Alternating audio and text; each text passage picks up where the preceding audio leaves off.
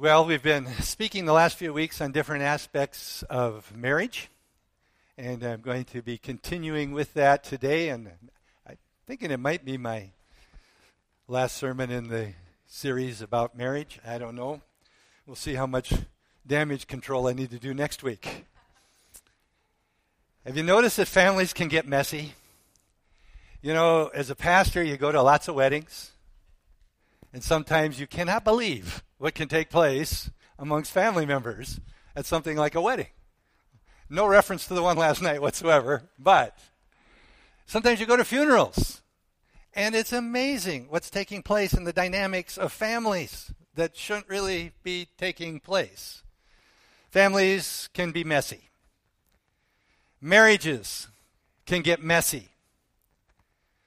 And the problem in all of these situations is sin. That's the problem. Now, I'm not just referring to the sin of the individuals involved in those scenarios. There certainly is enough of that. But the problem goes way, way back, and we'll look at that a little bit this morning, to sin that took place in the garden with Adam and Eve. Marriage, family, relationships, God's ideal was broken by sin in the garden. And sometimes people are pretty good at trying to hold it together in their own strength, reading the right books, seeing the right counselors, doing all of those things. And I'm not saying there's anything bad with any of that. But quite frankly, the only thing that can repair broken relationships and broken marriages is Jesus Christ and his redeeming power. That's it. That's it. We can look to these other things as helps. They can assist. But it's the transforming power of God. There are so many tragic stories, and you know what? We can look into the Bible and see a whole lot of tragic stories in regards to families. I mean, start with Adam and Eve. You know, they had the perfect environment, the perfect relationship. God's perfect design for marriage was in place, and then sin came along. And the dynamics of a marriage changed forever. I mean, look what happened in their family. Their first two boys, Cain and Abel, one of them, Cain, kills his brother. What's going on in that relationship, that family? Abraham, the father of the nations. Abraham married two women, trying to fix some things in the natural. It didn't work out so good. He actually ends up sending one wife and the son away, kicks him out of the house, so to speak. Marriage, the relationships were broken. Jacob, he had children from 4 different women. We always refer to the 12 sons of Jacob. We forget that they didn't all come from the same mother. And the dynamics there. You could go through a lot of stories in the Bible, but one of them that we almost all are familiar with probably is, you know, the rest of the brothers, 11 brothers, decided to sell one brother into slavery. Pretty dysfunctional family. Broken. David, a man after God's own heart. He had a lot of wives. Scripture's not even sure, somewhere 7 or 8 the way it looks. Had a number of children. One of his sons, named Amnon, he raped one of his half-sisters named Tamar. Tamar's brother, Amnon's half-brother, Absalom, kills him. There's nothing functional about a family like that. What was the problem? In each scenario, sin. And the encouragement, the good news there is these were people who God used. And he redeemed in spite of circumstances that took place. And were there consequences? Yes, there always is. But there was redemption. All kinds of tragedy in these broken families in Scripture. And the stories we could come up with today aren't maybe always quite as serious, but they're everywhere. It's not any different. Sin is still destroying relationships. It's still destroying families. It's still destroying marriages. How can we have a relationship that God intended us to have, in particular in marriages, which is my primary focus? Is it possible? The answer is yes, and the answer is to be found in Christ and our relationship with him. That's the only place Can there be good marriages out there? Sure there can, amongst non-believers. But they're never going to be what God intended for them without Christ being the center and the focus of that relationship. Because God knows it's hard, he gave us lots of instruction, and that's my title of my message this morning was Instructions for a Christian Marriage. And he's given lots of them. And I've kind of alluded to some of the things that I'm going to talk about, or the primary focus that I'm going to talk about. But because in our culture and our society today, what I'm going to talk about, the two main terms I'm going to be using a lot are almost thought of as being evil or ugly terms. So I didn't have enough courage to do it until the last message. Not really. But we're going to be talking primarily about the kind of submission that a wife is to have to her husband and the kind of love that a husband is going to have to his wife. And I'm going to hopefully show us there's much greater reasons for it than when we normally might think. Actually, some of what I'm going to share I've never shared before because I had not looked at it even from this perspective before. We're going to be looking in the book of Colossians. We're going to be looking eventually at just basically 2 verses. But in Colossians, I would like to encourage you to read the book of Colossians. It's only 4 chapters long. And it's all about this amazing God, this amazing Savior Jesus. It's about what he has done for us, who he is, what he did in spite of who we were as a people. It's about his acts as well as instruction. Because it starts to tell us, well, let me just share in Colossians chapter 3 where we're going to be focusing. In verse 1, it kind of alludes to we have a new position in Christ. It tells us that because of what Christ has done, you have been raised up with Christ. Keep seeking the things above. In Ephesians 2 verses 6, it says, we are seated with him in heavenly places. Now that makes for a great theological discussion. It's something that we know is there. It's true. But we're still living here on earth. But it's way more than just a theological discussion. That reality that we are seated positionally with Christ in heavenly places at the right hand of the Father, that should change everything. If we believe it, we begin to live it, we begin to understand it, that you and I, as believers, are seated with Christ in heavenly places at the right hand of the Father. This new position should radically change our lives.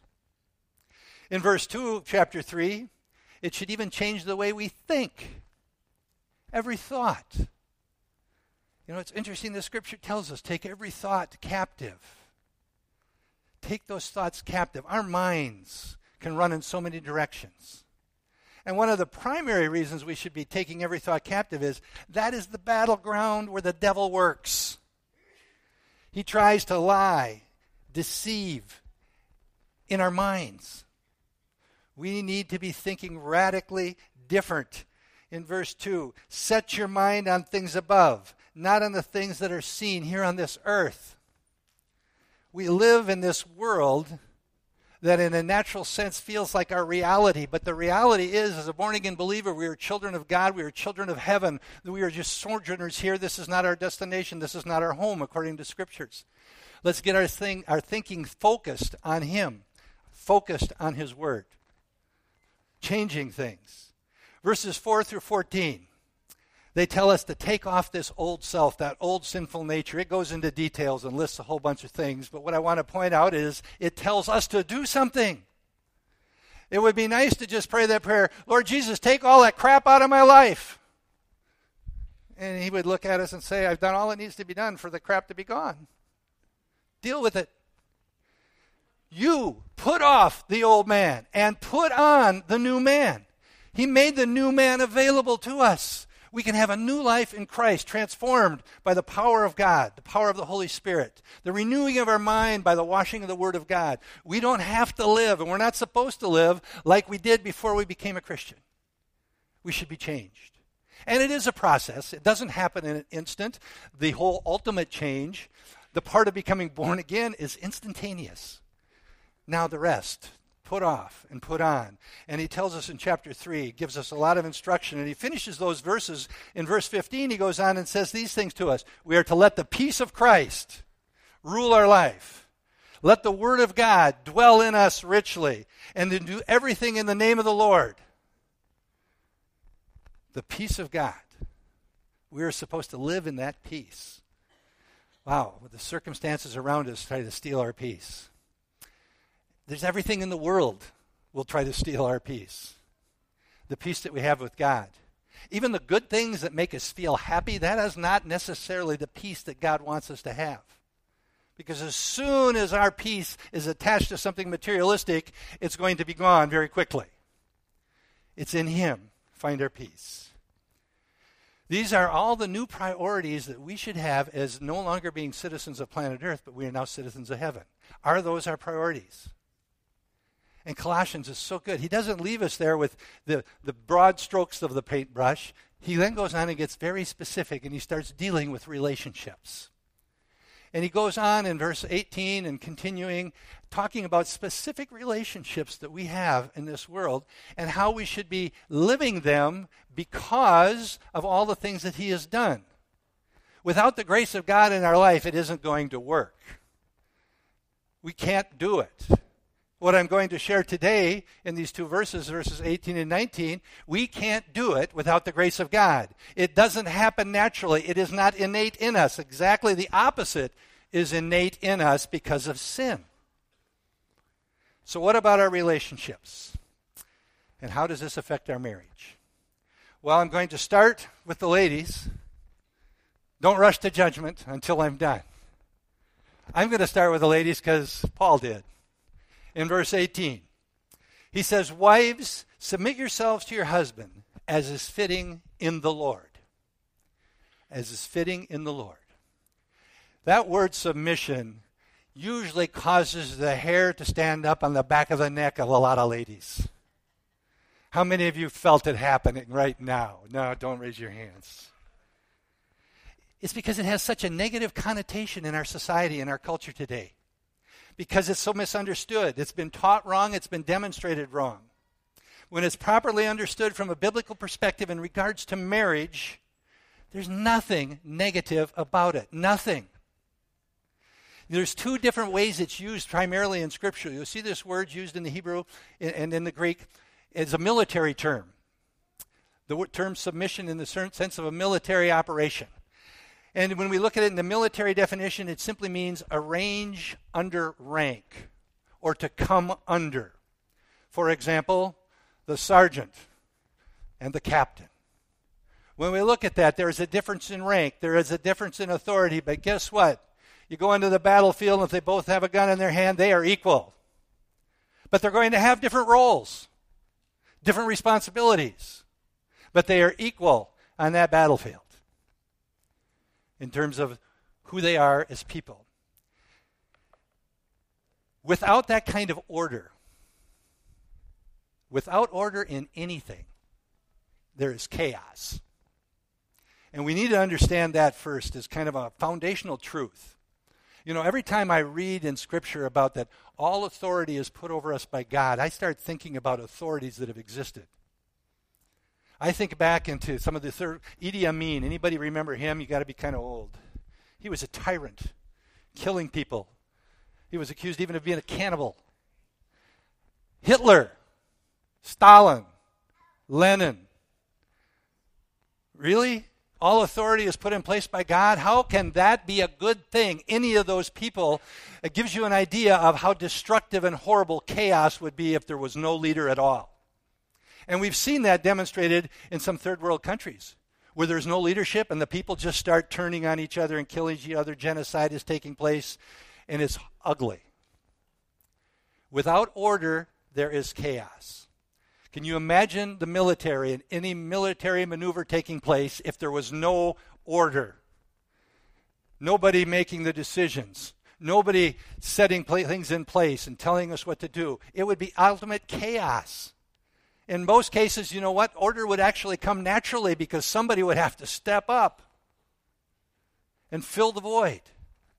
God is a God of order. The other definition that is not military related means to voluntarily have an attitude of giving in or cooperating. And the key aspect there is it's a voluntary thing. In the military, putting under rank or an order, it's not totally voluntary, is it? But when it's used in a non-military way, it's a voluntary submission or a voluntary cooperation. And God made the husband and wife relationship with order so that it would function properly. Submission does not imply in any way whatsoever that the woman is less than man, that the wife is less than the husband. Does not mean that at all. They're not inferior in any way. We're equal in Christ. In fact, Galatians 3:28 says this, there is neither Jew, and the verses that preceded it, this verse said, you are all sons of God. And then it says, there is neither Jew nor Gentile, neither slave nor free, nor is there male and female, for you are all one in Christ. The equality of all in Christ. We are all equal. But equality and unity does not mean that we all have the same roles and responsibilities. It's not the way it works in God's order. So, why is the wife supposed to submit to the husband? Because he's bigger and meaner. Sometimes that's almost the way we think when we hear about submission. The wife is to submit. As unfair as submitting to a husband might sound to some people, when we get to looking at the man's responsibility, I would challenge to say which one is more difficult. And I think they're equally difficult. Because without the grace of God, it cannot be done in a biblical way. So, the wife. And this is what really caused me to think this week. When I went back to Genesis 1, verses 26 and 27. It says this. God said, let us make mankind in our image, in our likeness. So God created mankind in his own image. In the image of God, he created them, male and female, he created them. Mankind was created and manifested as male and female, and both are created in the image of God. That's how he created them. Notice the us and the our. Most, and I would agree, I believe it's making a direct reference to what we would call the Trinity, God the Father, God the Son, God the Holy Spirit. The three parts of what we call the Godhead, doing different things in the role of creation. God the Father, God the Son, God the Holy Spirit. And even within that, there is an aspect built right into the Trinity, or built right into the Godhead, of authority and submission. Remember the scriptures where Jesus would say crazy things like, I don't say anything unless the Father tells me to say it. I don't do anything unless the Father tells me to do it. There is a submission. They are equal, God the Father, God the Son, God the Holy Spirit. But there is a role, and submission and love are built right into what we would refer to as the Trinity. I believe a very crucial aspect of God's deity, or his divineness, his divinehood, if you would, is authority and submission. And it is to be reflected in marriage. Marriage was established to represent, I believe, the image of God. Individuals are created in the image of God. Marriage is created to reflect the image of God. In the Godhead, there was submission and love. The submission that Jesus the Son demonstrated was to a Father that he knew loved him unconditionally. And it's hard for us sometimes to work with this whole 3-in-1 thing. And I don't pretend to understand it completely. But I understand that the three truly are one. But I also understand that they had different roles and different responsibilities in creation. When Jesus was walking on the earth, he was a representation of God on earth at that time. When Jesus ascended to the Father, he and the Father are in heaven. And the Holy Spirit was sent, and he is the manifestation of God on the earth in this day. Different roles, different responsibilities. And in there is that aspect of authority and submission. When God made the female in his image, he put authority and submission into the relationship we call marriage. And it's to be a reflection of the Trinity. But, and that's the big but, sin distorted the image badly. Sin messed up God's divine order for marriage. Sin came. You know, do you think that God had to have a small conference with only 2 people there after he created Adam and Eve and tell them how to do marriage? Here's how I want you to do life. Here, read these books and then we'll talk about them and make sure you get it right. No. They naturally, innately knew what it was like to be man and woman, husband, wife, and to do marriage. It was in there. It was part of them, and then sin came. And sin broke marriage. Actually, it broke all future relationships because of sin. We don't even know how to do it right without God. Romans 8:7 says, the mind governed by the flesh is hostile to God. It does not submit to God's laws, nor can it do it. So for the unbeliever, why would we expect it to work in God's design? And that's why I always say, no matter how good it might look in a marriage, if God's not involved, it's not his ultimate blessing. It's not his ultimate design. We see the corruption of marriage, the marriage union, right after sin. And notice in Genesis 3, verse 16, God says, then he said to the woman, so now what's he doing? He's laying out parts of the curse as consequences of sin. He says to the woman, I am going to sharpen the pain of your pregnancy, and in pain you will give birth, and you will desire to control your husband, but he will not rule over you, and he will rule over you. There's that word desire to. The word desire means control. In some translations it reads, the woman will desire her husband, and he will rule. It doesn't give you the clarity of what's being said. The same word that's translated from the Hebrew there as desire is the same word that's translated in chapter 4, verse 7 of Genesis when God is talking to Cain. It says, what are you so ticked off about? Just do the right thing. If you don't, the devil is crouching at the door and he desires to have you. In other words, he wanted to control you. He wanted to take you. And that's what this word here means. So when we read this verse, it says, and you will desire to control your husband. This is part of the curse. Why do I desire to control my husband? Because it's part of the curse. Why is my husband such a jerk? Because he wants to rule over you and dominate you. Part of the curse. It's not how it was designed.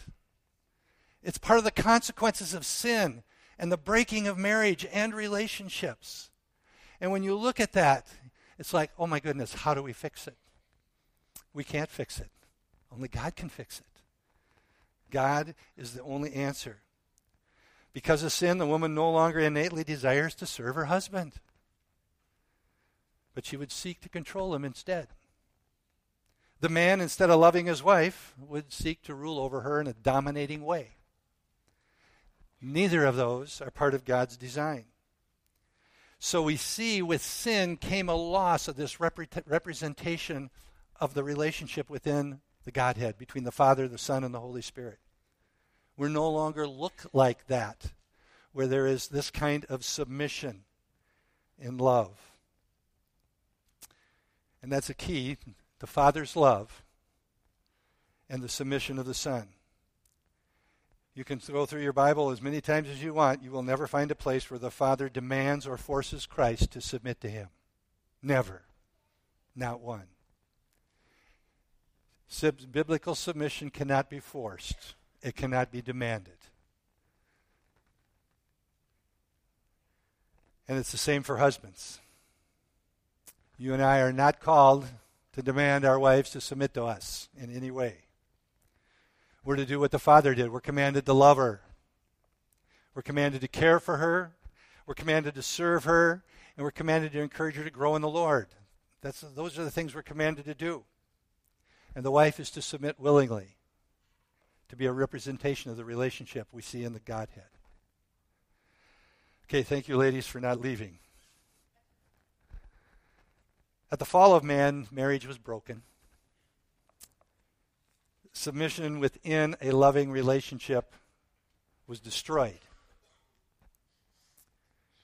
And if you think about that, and I don't want to go too far down this rabbit trail at all, but if you think about that, God established marriage as the first and the foundation of all of society.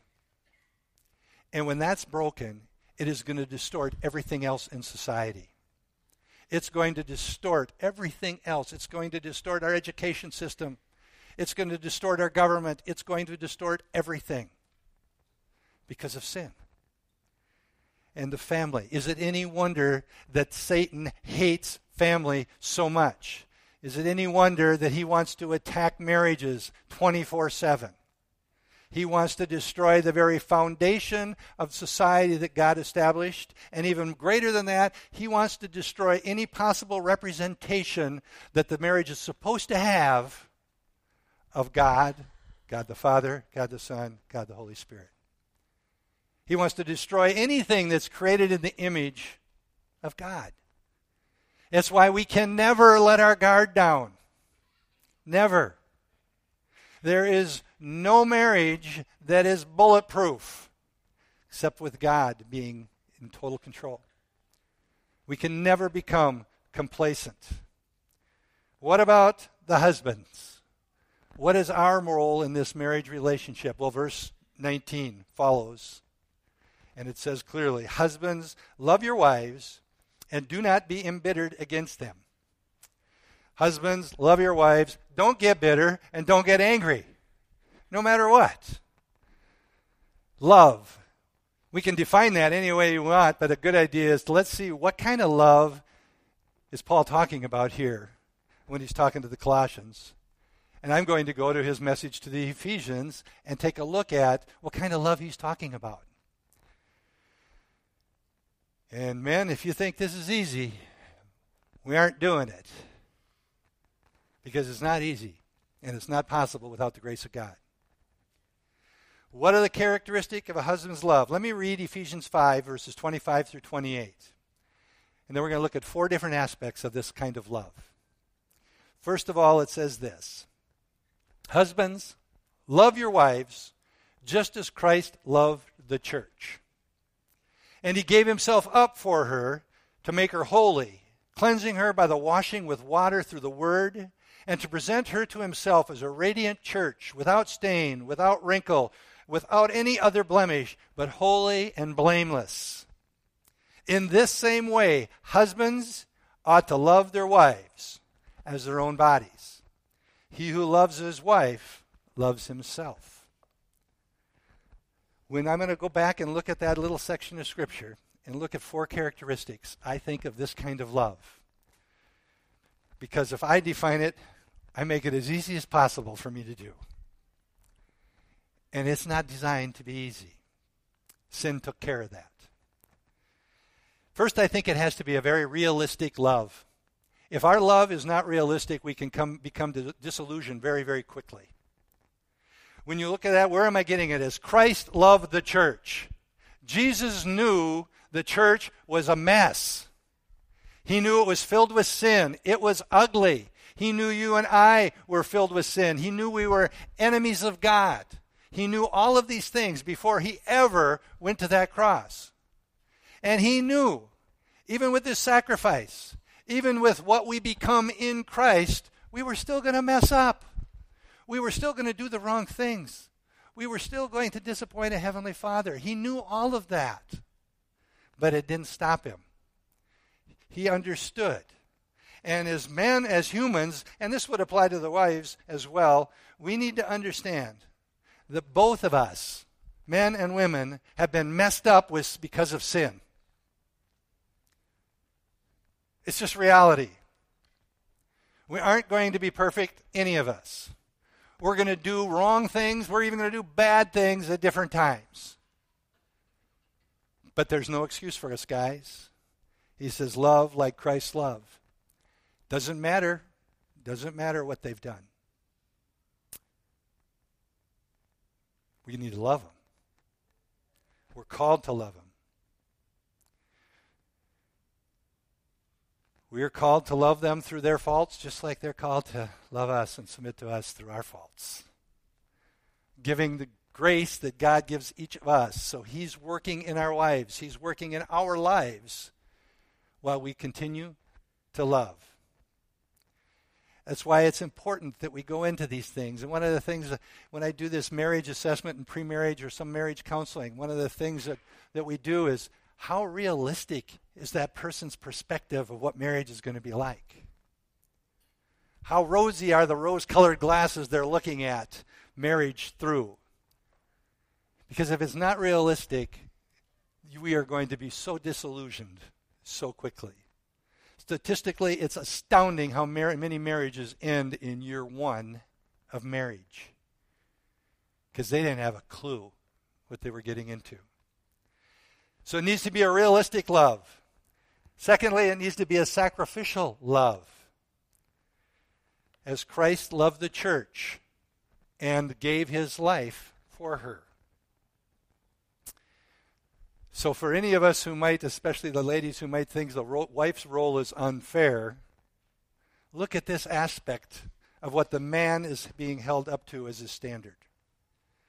You need to lay down your life for your wife. It's costly. It requires sacrifice. There can't be selfishness involved, or we can't live and love this way. If we're always looking at what's in it for me, what do I get, we can't do this. We can't love like this. It's impossible. It's sacrificial. It's only possible through the grace of God. It's only possible through his grace. At times, what that means is husbands, men, we got to give up some things that we might not want to give up. We might have to give up time that we want for ourselves. We might have to give up entertainment that we want for ourselves. We might even have to give up some friends, or at least change the friendships, because our wife's needs require it. We might even have to change careers, change jobs. It doesn't matter what it is, it's a sacrificial love. And that's what God is holding us up. That's the standard. A sacrificial love. Challenging. Realistic. Sacrificial. And there has to be a purpose to our love, or a motivation to that love. Christ, when I read the scripture in Ephesians, it says he gave himself up for, and then it says, to make her. Purpose. To make her holy, cleansing her by the washing with water through the word, to present himself a radiant church without stain or wrinkle or any blemish, holy and blameless. That was his purpose. If he hadn't went to the cross and died for us and paid the price for our sins, the church would not be holy and righteous. We are holy and righteous in God's eyes because of the blood of Christ, his death, burial, and resurrection. Thankfully, when he looks at the church and looks at you and me as his children, he doesn't see us with all our flaws and all our sins. He sees us through the righteousness of Christ. That's how he sees us. That's what allows us to be seated in heavenly places with him. We need to understand that and realize that, because Satan will twist that too.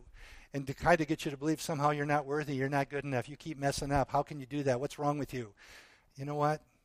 God knew all that, knows all that, and he's taking care of it through the cross. Doesn't mean we don't try to put off the old self because we're commanded to, but it doesn't mean we live in guilt and shame and condemnation. We can't possibly, men, love our wives as Christ loved the church if we're walking and living in shame and guilt and condemnation. Christ paid for all that. A purpose. What's our purpose? To love our wives. To help in any way that we can as the husbands. We are to discern their gifts, discern their talents, encourage them to become all that they can become as Christ's daughters, as God's daughters. Help them to identify and discern their callings, and then do everything we can to encourage them in their callings. Notice, there's not a lot of self in any of that, is there? That's not quite true. Because if we love our wives that way, I guarantee we will be blessed in that relationship. Because it's getting closer to representing the relationship that God designed for marriage. And He designed it to be a blessing. Realistic, sacrificial, and have a purpose. And lastly, there's a personal aspect to it. You always wonder, I always have wondered, you need to love your wife like you love your own body. What in the world does that really mean? I need to love her as much as I'm stuck on myself? That doesn't work. What does it mean? I believe what it could mean is this. Look at how much care, even the laziest of us, put into taking care of ourselves. Hopefully, most of us got up this morning and decided to get our teeth brushed. Maybe we took a shower if we didn't take one last night, or it was the right day of the week. We put some clothes on, praise God, we did that. We feed our bodies, we nourish our bodies. Some of you even work out. Nuts. But just think of the care that we put into ourselves. How much care do we put into our marriages? How much effort do we put into our marriages? You maybe have heard the comparison to a garden. An unattended garden doesn't take long to turn into weeds. And man alive, we can be so easily distracted by everything else in our lives, man, that we forget to put our time and effort into our marriages. They don't just continue on this path of perfection without a lot of work. And God gives us the instruction to love our wives with a purpose, and it needs to be a personal thing. We need to love them unconditionally as Christ loved the church. In our culture today, and hopefully not in our minds, but in many of us, we think this way. Submission and authority are ugly words. There should be no issue like that when we do this thing right. There's nothing ugly about biblical love and biblical submission. It brings great blessing to a marriage. It makes us happy and enjoy our marriages when it's done correctly. Close with a couple quick questions. One, what should a man do when his wife won't submit? Boy, did I find some great pictures I could have put up there for that one. My favorite one is still with the caveman dragging her by the ponytail with a club over his shoulder. And I found one of the woman. Had the man down on the floor, sitting on top of him, choking him. That's not how it's supposed to be. What does a man do if his wife won't submit? Demand submission? Good luck with that, guys. Get bitter? Yeah, a lot of us have done that. That doesn't work well either. Paul gives us very clear command. Do not become bitter towards her. Do not become angry with her. Do not become frustrated with her. All those words fit in that definition of embitterment or embittered that the Bible uses. We need to allow the love of God to flow through us to soften their wounded hearts. And we all carry wounds, and most all of our wives, all of our ladies carry wounds. And they don't just disappear because they become our wife. And the consequences don't stop just because they finally married their Romeo. We need to love them and allow the grace of God to continue to do His work in their life. Love your wife and trust God. What should a woman do when the man is not loving her and not seeking to spiritually lead? Oh, how many times have I heard that? He's just not a spiritual head of the household.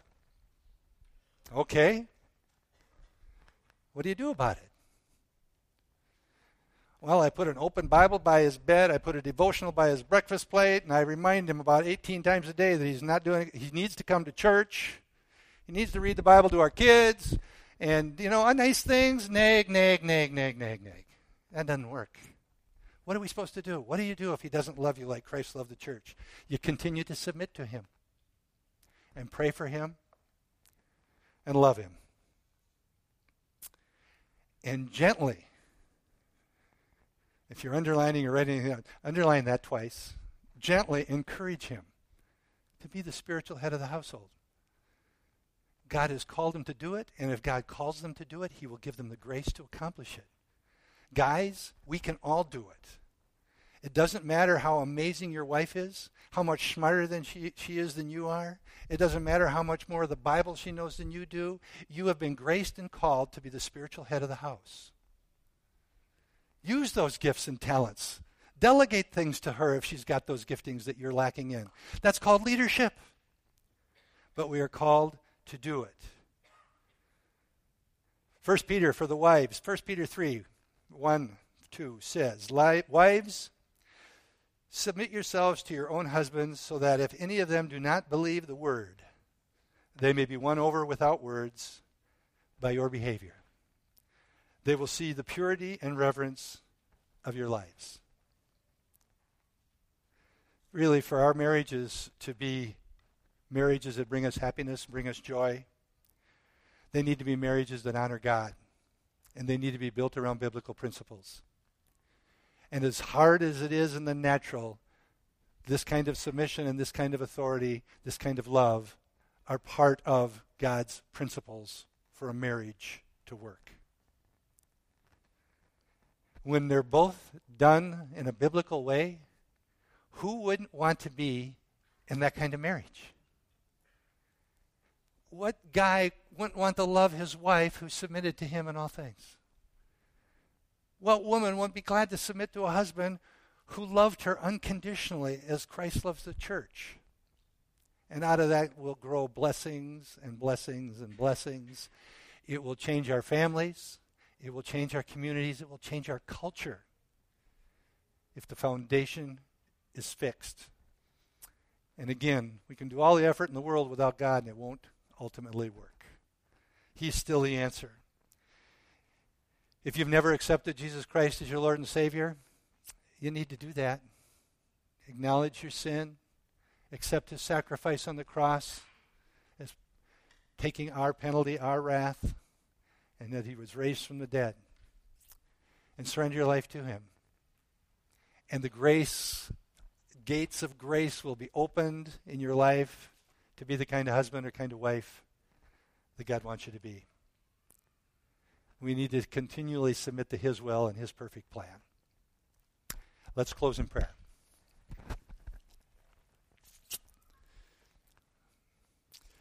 Father, I praise you and thank you that you loved us so much. You not only sent Jesus, you have given us the Holy Spirit and your word.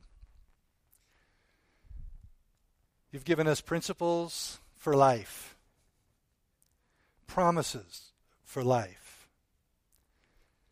Your word gives life, even as we have a new life available through us through Christ. Lord, I praise you and thank you that you didn't leave us alone to do these things on our own, that the Holy Spirit lives and dwells in us, our teacher, our encourager, our guide, our comforter. Lord, I pray that as we've looked into your word these last few weeks about relationships, about marriage, about parenting, Lord, I pray that, first of all, I pray that anything that wasn't of you would fall to the ground and do no damage. But Lord, I pray those things that you instruct us in would resonate in our hearts and our minds, and you would just release the grace into husbands and wives to focus on their marriage as a representation of you and your bride, the church. Doing all that we can by your grace to bring glory and honor to you. And Lord, I pray for those areas of our marriages that need healing. God, where there has been such hurt, such frustration, such woundedness, God, I pray that you would, by your Spirit, heal those wounds. Do the work that only you can do to bring us back to that place of restoration and reconciliation, that we can truly go on and raise our families in homes that bring glory and honor to you, and great blessing to us. And Lord, I pray now as we go our different directions that you would go before us, watch over us, keep us safe on the roads if they're slippery. And just pray, God, for us to have opportunities to show the love of Christ, to share the love of Christ, to spread the good news of the gospel. And we ask all this in Jesus' name. Amen.